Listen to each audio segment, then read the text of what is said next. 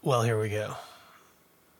I'm live and my hair's down, and it is, in the words of Dashboard Confessional, everywhere.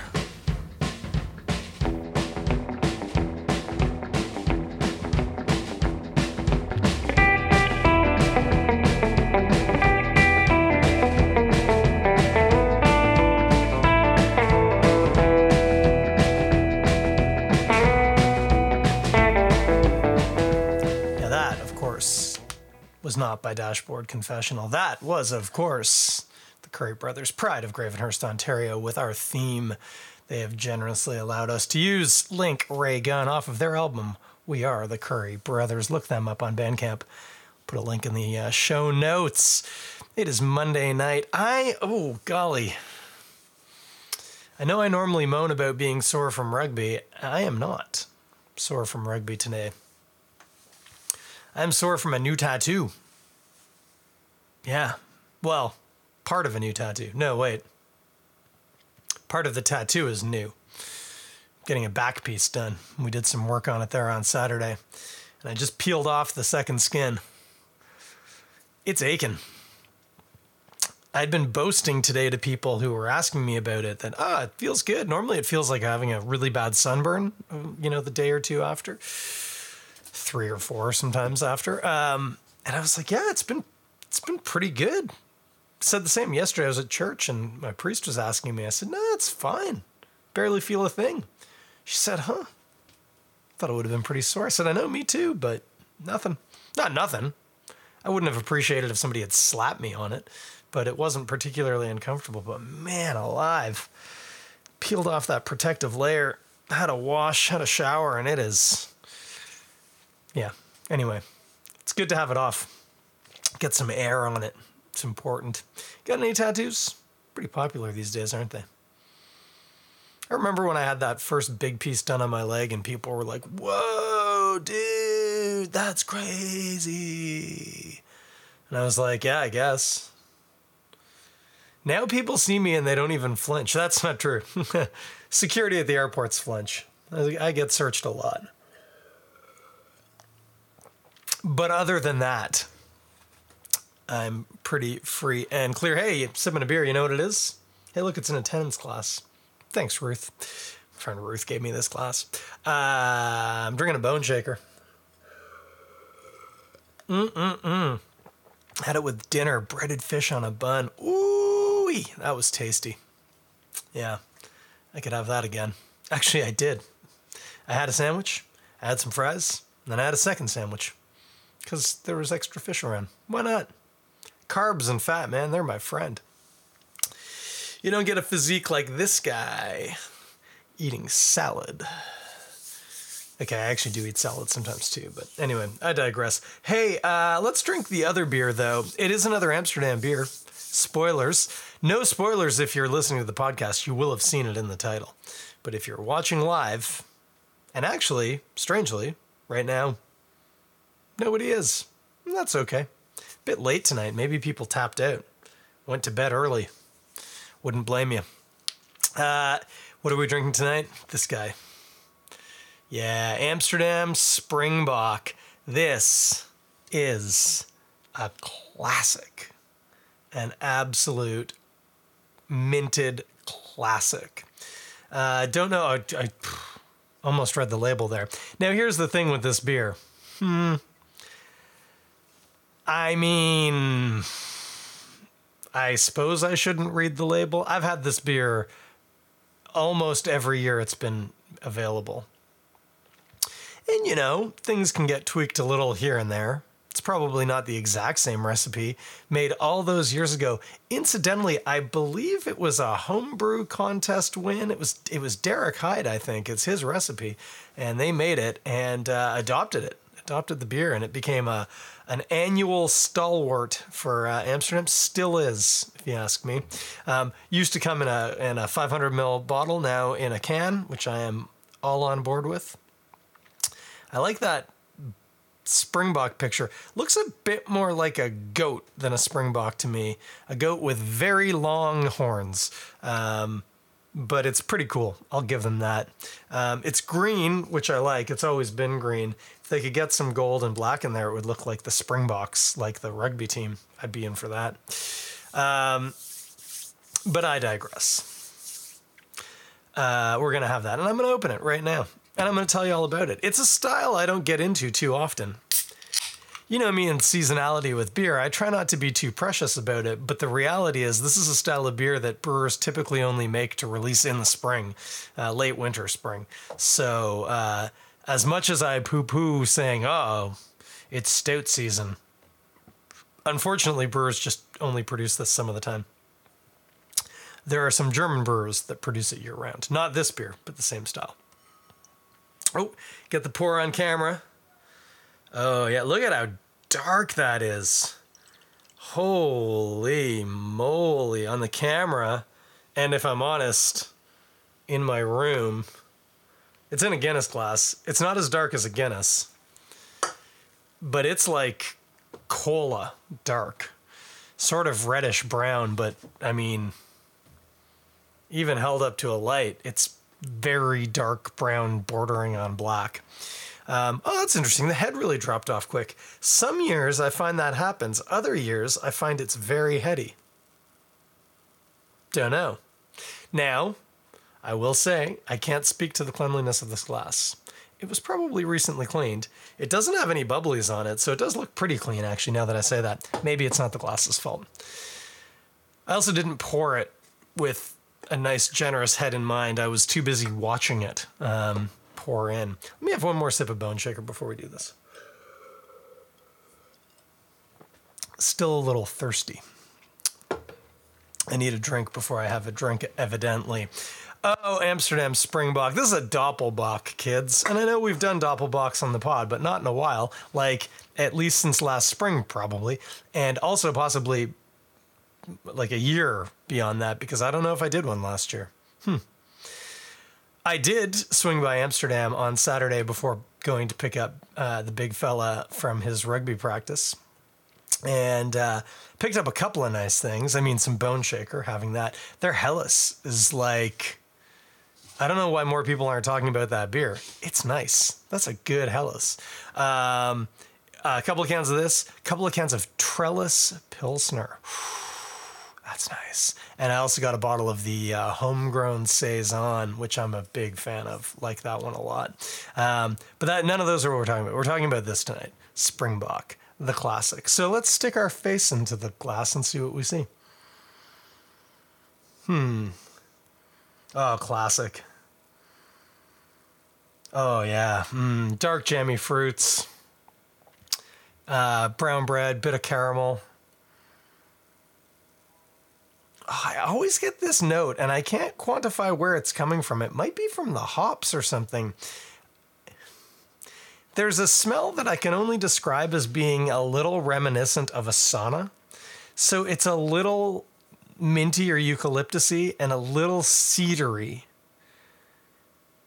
And just a little dank or musty. I think it's the hop. I wonder what they're using in here. Knowing Ian, it's probably a German hop. It's probably like Hallertau Mittelfrüh or something like that, which I don't know if it would smell that way. But those things, just describing them now as I process them through in my brain, smells a bit like a sauna. Thankfully not sweaty or like body. That wouldn't be the most appealing thing. But yeah. And this is subtle. Like, it's mainly caramel and brown bread and dark fruits. But there's this little...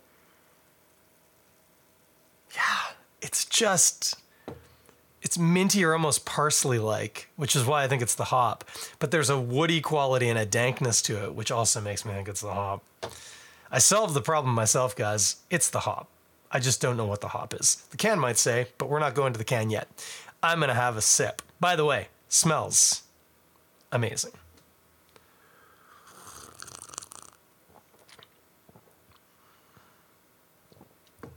Oh, hey, look, Erica just joined in. I can hear the kids, I think. They're not asleep. Hi, baby. Love you. Oh, yeah. Yeah, this is a good beer. I can tell you a lot of things about this beer. I'm not sure of them, but I can speculate. Oh, man. Oh, man. Okay, what are we doing? This is a Doppelbock. This is Springbok. It is, as noted, sweet and caramelly.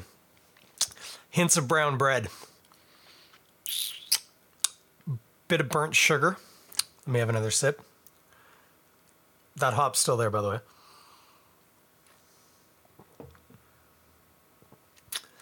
Yeah, here I would say it is more parsley-like than eucalyptus-y.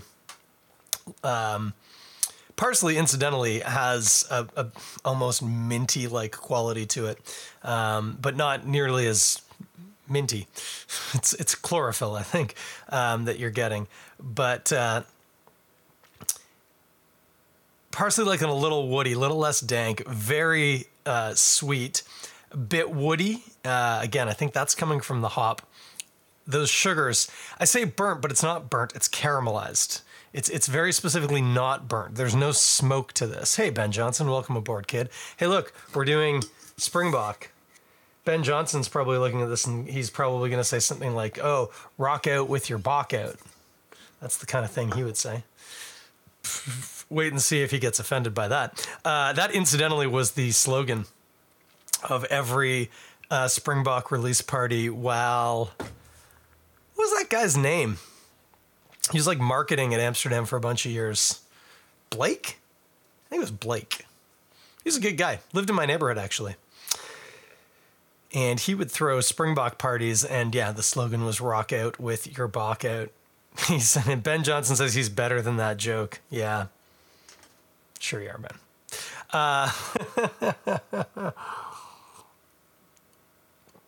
All that to say...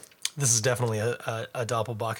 Yeah, so the sugar, as I was saying before Ben Johnson so rudely interrupted us, it is... Oh, it's interesting. It's a little maybe more towards the minty side now. Parsley minty. It's in there.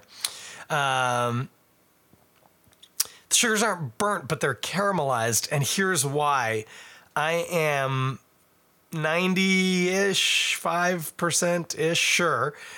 because I know how this beer should be made, and it should be made using decoction, and probably double decoction, maybe triple. What's decoction, I hear you saying? Aside from the fact that Ben Johnson's probably making another joke because it uses the word cock, but seriously, kids, it's a process where while you're mashing, you've got a pot full of barley and hot but not boiling water, and it's extracting sugars from the grain, and it's also providing the proper temperature for enzymatic reactions to break some long chain starches into smaller chain starches, which are fermentable by brewing yeast. This is how we get alcohol. But decoction is when you take a portion of that out, some percentage of it, usually up to about 10% of the total volume, often less. You put it in a separate vessel.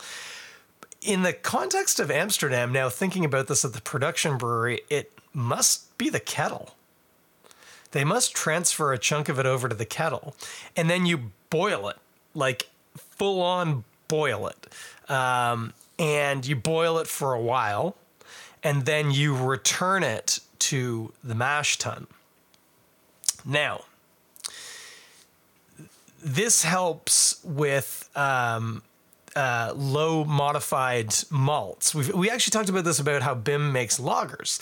He uses decoction in his Czech-style lager production. Exact same process. In the context of the Doppelbock. So by the way, the reason why this beer is so dark is because it's probably predominantly Munich malt. It's very Munich-y. But Munich malt, I mean, now Weyermann probably makes a Munich malt that's fully modified. And when we talk about modified, it means that it's undergone processes to provide it with the enzymes in the grain so that when you bring it up to that temperature, they'll do that transition, the breaking down of the long chain starches. But historically, that wasn't the case. And certainly I still think most Munich malt is like at least low modified. And so the idea is you can't make a beer properly in a standard way, like the same way you would make, say, like a pale ale, using just Munich malt, because you don't get enough enzymatic activity to create those, to break down those starch chains, to create that chemical effect. I mean, you would make beer, but it would have very high sugar and very low alcohol because you wouldn't have made the sugars into something that the yeast could consume. But decoction helps solve that. It breaks it down. It doesn't break it down, but it creates the environment, and then the enzymes can do the breakdown for you. The other thing historically why it was done, this is before people really understood the chemical science behind this. This predates the existence of microscopes. But the key was that it also didn't have thermometers. And they knew that if you boiled it, it didn't really work so well. You needed to bring it through stages of temperatures. And the way that they would do it is they had a standardized way of heating the water, which typically involved using like hot rocks or something. And so you would have your mash water at a temperature, and it was more or less fixed, but you would not know what it was. But then you knew that if you took this special pot that you had and you scooped out that much and you put it on the fire and you boiled it and you poured it back in, that heat would raise the temperature of the mash tun a little bit. Again, you wouldn't know how much because thermometers didn't exist, but you knew that it made it a bit hotter. And then a little while later, you would do that again, and then maybe again, and then maybe even again, because you could do it multiple times. But it's called, if you're using equipment to do that, you call it step mashing, where you mash at a lower temperature and then you step up to another temperature and then you step up. Decoction was like pre-instrument step mashing. Helps break down modified malts, lets you use a high proportion of unmodified malts in your beer. So like in the case of this is using like a historically more accurate, to say nothing of the fact that the Munich malt we make now is not like the Munich malt they made 300 years ago, but I digress. A more traditional tasting beer. The other thing that decoction does, helps with body and mouthfeel, and this thing's got it in spades. It's medium to heavy, but it doesn't feel syrupy. It's just there's a lot of density to the liquid. It's quite something. Tons of caramel. Again, so caramel here is coming from both the Munich malt, which is notoriously caramelly and brown bready, but also because when you boil it, some of the sugars from the wort that you're boiling in the decoction actually caramelize because of the contact to the hot pot that you're boiling it in. So you actually create like browning sugar, Maillard reaction sugar, which is the taste of caramel. So you really jack a lot of that caramelly sweetness. Again, that hop is dancing around between sort of parsley and sort of minty and still a little woody. Every kind of third sip, I'm like, oh yeah, sauna again, just for a second. It's weird.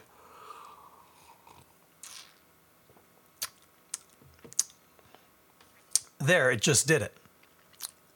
A little eucalyptusy or minty. Eucalyptus is probably the more accurate thing because eucalyptus has a woody kind of green quality to its smell, its aroma. Whereas mint is just mint, right? You don't get as much other characteristics from mint. It's a little more eucalyptusy, little woody, little dank maybe. And then, yeah, the finish is quite dry and actually really hits on like brown or even getting over at like pumpernickel bread on the finish. But it's a very dry, clean finish. Because the other thing, I didn't mention this throws a lot of people off. Because when you look at this, you go, oh, it's a very dark brown beer. It's an ale. It's not. It's a lager. Or at least it should be. It'll be made with a German ale yeast, or ale yeast. It'll be made with a German lager yeast, and it will be lagered, which is the act of aging it. So those both things happen. Historically, these beers, Doppelbocks, were made for Lenten drinking to fortify the spirit during fasting. And some of you will remember that I myself once went all 40 days of Lent without eating and drank a Doppelbock that Ian from Amsterdam and I made together, which is to say Ian made it and I tried not to mess it up. And actually it was Cody that made it. Ian delegated that. But we did hang out. He was there, but it was mostly Cody and to a lesser extent me. It had oats in it because he was really worried that I was going to die. And he wanted to try and give me as much protein as possible. So that's the other thing is when I taste this, I go, oh yeah, this tastes like that time I didn't eat for 40 days. That beer, because of the oats and the decoction, had a crazy heavy body to the point of actually being syrupy. Took a bit of getting used to. But then I became quite attached to it, if I'm honest with you. I think I still have a couple of bottles kicking around somewhere. Can't imagine that they've aged well, but who knows? Incidentally, if you are a person who has your finger on the pulse of the Christian calendar, you will know that depending on how you measure it, Lent either just ended yesterday or is ending this weekend. Yeah, I want to say most people, but no, most people don't. Certainly my understanding of the tradition, Lent ended yesterday. Lent ends on Palm Sunday, and then you have Holy Week leading into Easter, which is this weekend coming up, which is why you have Friday off, friends. And also Monday, if you are a lucky federal worker or teacher or like that might be it, banker maybe, you'll also have Monday off. That's for Easter, Monday. Confusing.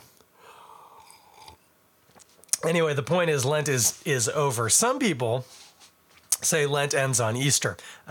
Hey, these things are all constructs anyway, so you do you. Whatever enriches your spiritual practice, go with that. But to me and a lot of people like me, Lent ended yesterday on Palm Sunday, which is a fun day, by the way.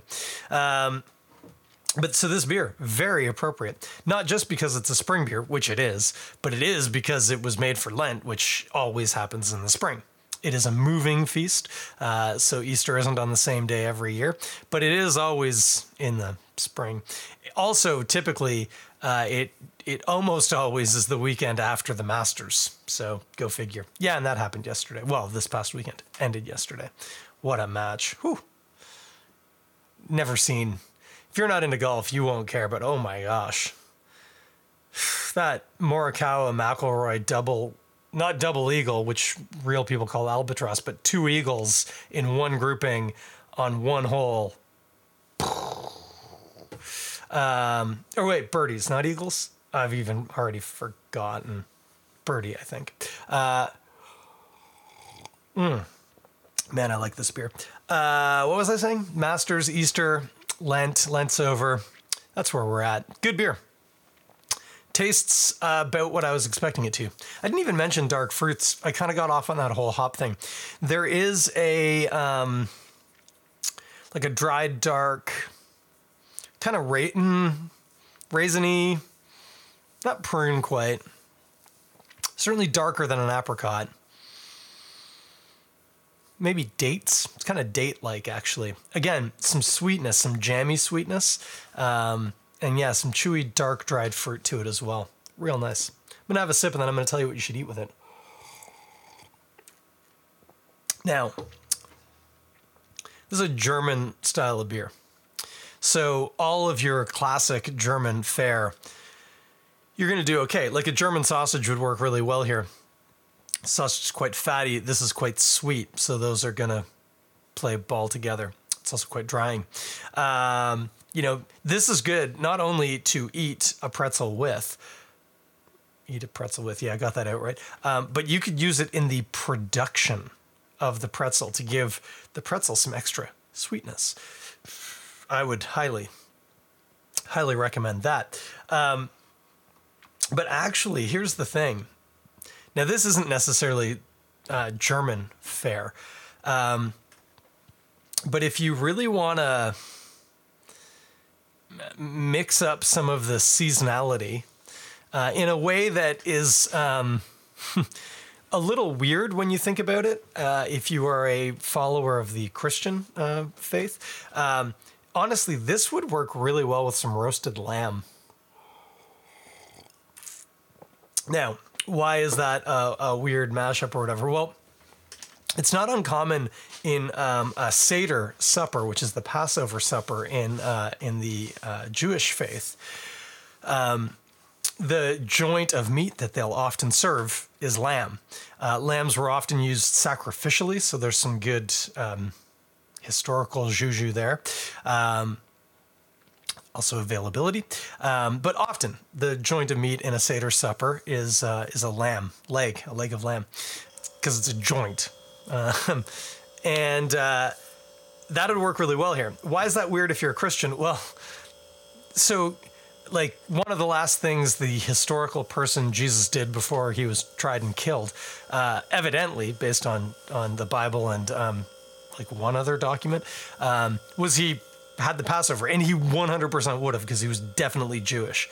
So he definitely observed the Passover. And so he ate the Passover meal, so that works all well and fine. And actually, a lot of churches offer a Passover meal in recognition of the fact that our faith is based on the Abrahamic faith of Judaism. But you remember how I said lambs were often used as sacrifices in sort of early Judaistic tradition? Jesus was often referred to as the lamb because he was the sacrifice and he got killed. So for Christians to eat lamb at Easter, it's weird. Like, it's really weird. It's fine. And like, don't let me yuck your yum. If you like lamb and Easter's the one time of the year you consistently eat a bit of lamb, eat the lamb. It's fine. It's just a religion that actually has a lot of allegory and symbolism in it. If you choose to eat lamb and you're, they say celebrating, commemorating is probably the better word, the death of the guy that you call the lamb, and so you eat some lamb, like, I don't know, am I crazy? Does that not seem weird to anybody else? It's always struck me as a little strange. And anyway, lamb. This would work really well with lamb. Not just because it's an Easter dish. Lamb, I hate when people use the word gamey to describe a meat, especially a meat that was not raised wild. Lamb's always farmed. It's a domesticated animal. But there is a more mammalian, fleshy taste to lamb. Certainly through domestication, they have been more standardized and stuff, but nowhere near as much as beef. The reason why people think beef tastes so different to, like, say, venison or bison or moose, I mean, people always just think it's because it's a different animal, and certainly it is. But the other thing is, we've bred beef through selective breeding and then obviously more modern genetic tweaking to be like, basically like high protein, high fat, low taste. Cows, probably even like 150 years ago, you wouldn't have necessarily thought that they tasted drastically different than, say, like bison, which they're sort of, they're not necessarily closely related, but they're close enough. So what was I saying? Lamb, not gamey, just tastes like mammalian flesh. Especially young lamb tends to be a bit milder. If you get into mutton, you can get some really fleshy tasting mutton. But that's not what I'm recommending. I'm recommending lamb. Lamb, though, has a fairly gamey taste to it. It's got more, muscle tissue, fleshy quality to it than you get, say, from cow or pork. It's also, it tends to be fairly lean, but not dry, so it's not super fatty. But the sweetness and the complexity of the beer, those dark fruits, they're going to work really well with that more meaty meat. And actually, incidentally, If you have a bit of mint sauce or mint jelly with it, depending on your preference, that little minty pop coming from the hops, that could work really well together. And yeah, especially if you did that lamb up with some like rosemary and maybe a bit of sage. Those herbal notes are going to go really nice with that hop as well. And they'll play well with the sweetness and the maltiness of the beer. So that'd be a really good pairing. If you don't want to eat lamb because you don't eat the animals, how do you feel about dairy? Goes really well with cheese. Outside of that, again, go with a pretzel. Have a nice pretzel. Make yourself some soft pretzels. You do a lot worse than a good soft pretzel. Just remember, don't just bake it. You do need to parboil it in a highly basic or caustic solution. Most people these days, they use baking soda. That's fine. A couple of tablespoons of that in the water. That's how you get that really nice, dark brown, almost leathery crust to it. Not much of a crust because it's quite soft, but that's how you get that. If you don't do that, what you end up with is like glorified pizza dough. When you par it in a caustic liquid, you get that much nicer, browner, chewy crust to it. So do that. Nice, flaky, chunky salt too, please. And a lot. You're not eating the pretzel for your health. What have we got coming down the pike? Well, I think I need another sip of this Springbok from Amsterdam. It's Amsterdam good, as they like to say. Oh, I just crossed my leg because I am actually a little sore. My glute's a little sore, and I thought that was going to make things feel better, and it did kind of, but it did not work. My apologies. What's happening? Well, it is Easter this weekend, so you probably have at least a 3, if not 4-day long weekend, as mentioned before.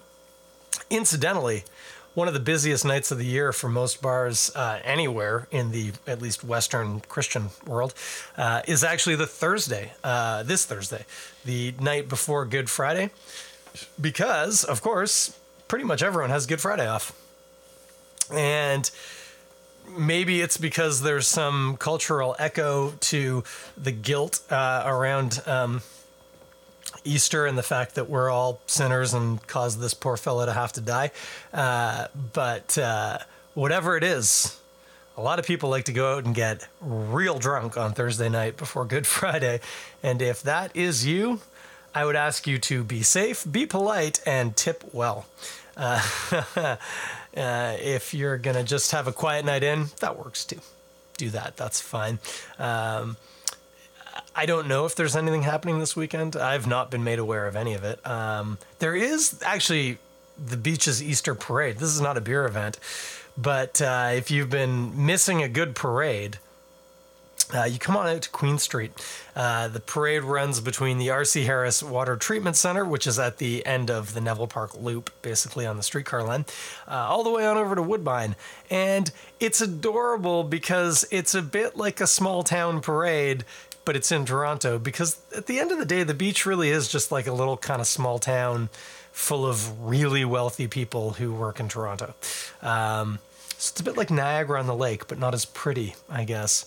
And also, we don't have a fort. So they got us on a couple of fronts there. But the parade is just adorable. My little daughter will be in it with her karate class, doing little chops and kicks and little punches in the air while they walk along and wave at people and hand out candy and information about the dojo. And this is what the whole parade is. Not the whole parade, but a lot of it is local organizations greeting the other people in the community, passing out information about who they are and what they do, and generally handing out candy. If you have children, get them to bring a bucket, because people will just come by and drop candy in the bucket. It's like an reverse egg hunt. It's like an egg wait for people to come and hand them to you, which for today's kids, it's perfect. What else is there? There's some bands, marching bands, of course. The Malvern High School Marching Band, pride of the beach. They'll be there, I'm sure. Actually, I'm not sure of that. Is band back at high school? Would they have been able to practice? Don't know. Police always send the drum and pipe band. That's kind of cool. There's usually some horses. They normally fire up the really old streetcar, and there's a line of like the really old like wooden streetcar, and then like the one that I think of as like the Rocket, which was like that like ivory yellowy white with like red. You see them in photos from the 50s a lot, and then sort of the 80s, 90s vintage streetcar, and then the modern one that, we're used to now. But I remember a couple of years back, it was the first time I'd seen one of those new ones, the 4 segmented ones.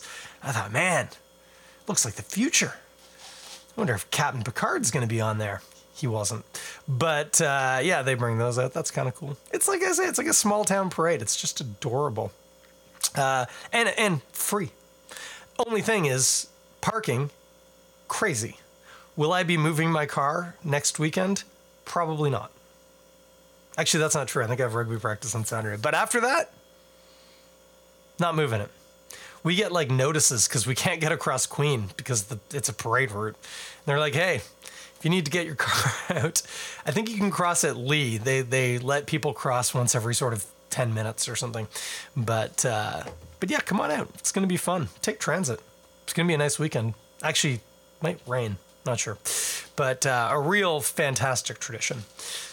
And I'd love to see anybody who listens to the podcast. I mean, if you look at the videos, if you're watching on Instagram or YouTube, or if you just creep my Instagram, you know what I look like. If you find me, come by and say hi. Odds are I'm going to have a beer, and we can talk about it. I'll tell you what it is. It's probably going to be from Godspeed, but I digress. What else is happening? Again, not a whole lot. I believe on May the 11th, which is a Wednesday, still got some time, Welsh folk singer extraordinaire Martin Joseph playing here in Toronto. I'm not sure where. It's Hughes Room Live, but Hughes Room doesn't have a venue right now. I know they've been doing a lot of shows at 3030 out in the Junction, so might be there. Anyway, a little bird, which is to say Hughes Room Live, told me that tickets should be going on sale this Wednesday or Thursday. That is the 13th or 14th of April. So I would highly recommend checking that out, especially if it's at a cool bar like 3030 or something that has a decent beer selection. But even if it doesn't, even if you have to drink crap beer or just like gin and tonics, he's a great singer. Great singer. Such a good storyteller. So check that out too. That's what I'm doing coming up, apparently. Other than that, you can get your Amsterdam Springbok from the breweries, that is on Asander in Leaside or Queen's Quay in Queen's Quay. I believe it's technically on Reese Street. I don't know where it is. But anyway, it's on the lake. It's hard to miss. You can get that here. Don't know about LCBO. Some years they do, some years they don't. Depends on how big a batch they make. But really tasty beer, great for this time of year. Also, didn't even mention this. Normally we talk about Maibock more for this, Maibock. But these are often some of the finest beers for outdoor drinking early season. Why I haven't even looked at the can yet. I don't even know. This is normally around 7% alcohol. It says strong beer. It says 6.7%, so pretty close. 6.7% alcohol. No fooling. It says, tasting notes, double decocted dark lager made in the German tradition for consumption during Lent. You would almost think I'd read this, but I hadn't. This liquid bread, I made air quotes, has a rich maltiness, true. Satisfying notes of burnt sugar, disagree. Caramelized sugar, not burnt, no smoke. And dried fruits with a warming finish. Not getting a lot of alcohol heat off of it, but that also could be a personal experience thing. But it doesn't warm the back of my nose. It is delicious, though. I do agree. They say dried fruits. I would even go so far as to say dark dried fruits. Interesting they didn't note it tastes like a sauna. But hey, who am I to criticize? They're not writing these notes for me. What was I saying? Oh yeah, great for outdoor this time of year. 12-degree day. Put on a nice woolen sweater or a jumper if you're from the UK. maybe a hat, probably some gloves because your fingies are going to get cold, and then sit somewhere with some nice sunlight on your face, maybe a bracing breeze blowing in off the lake. I'm describing the front of my house. And you can have one of these, and it will stand you in pretty good stead against I was going to say the worst that April can throw at you. That's not true. Apparently, Manitoba is about to get the worst blizzard they've had in like 100 years. And they get some pretty bad blizzards, and this one is in April. So good luck to you, Manitoba.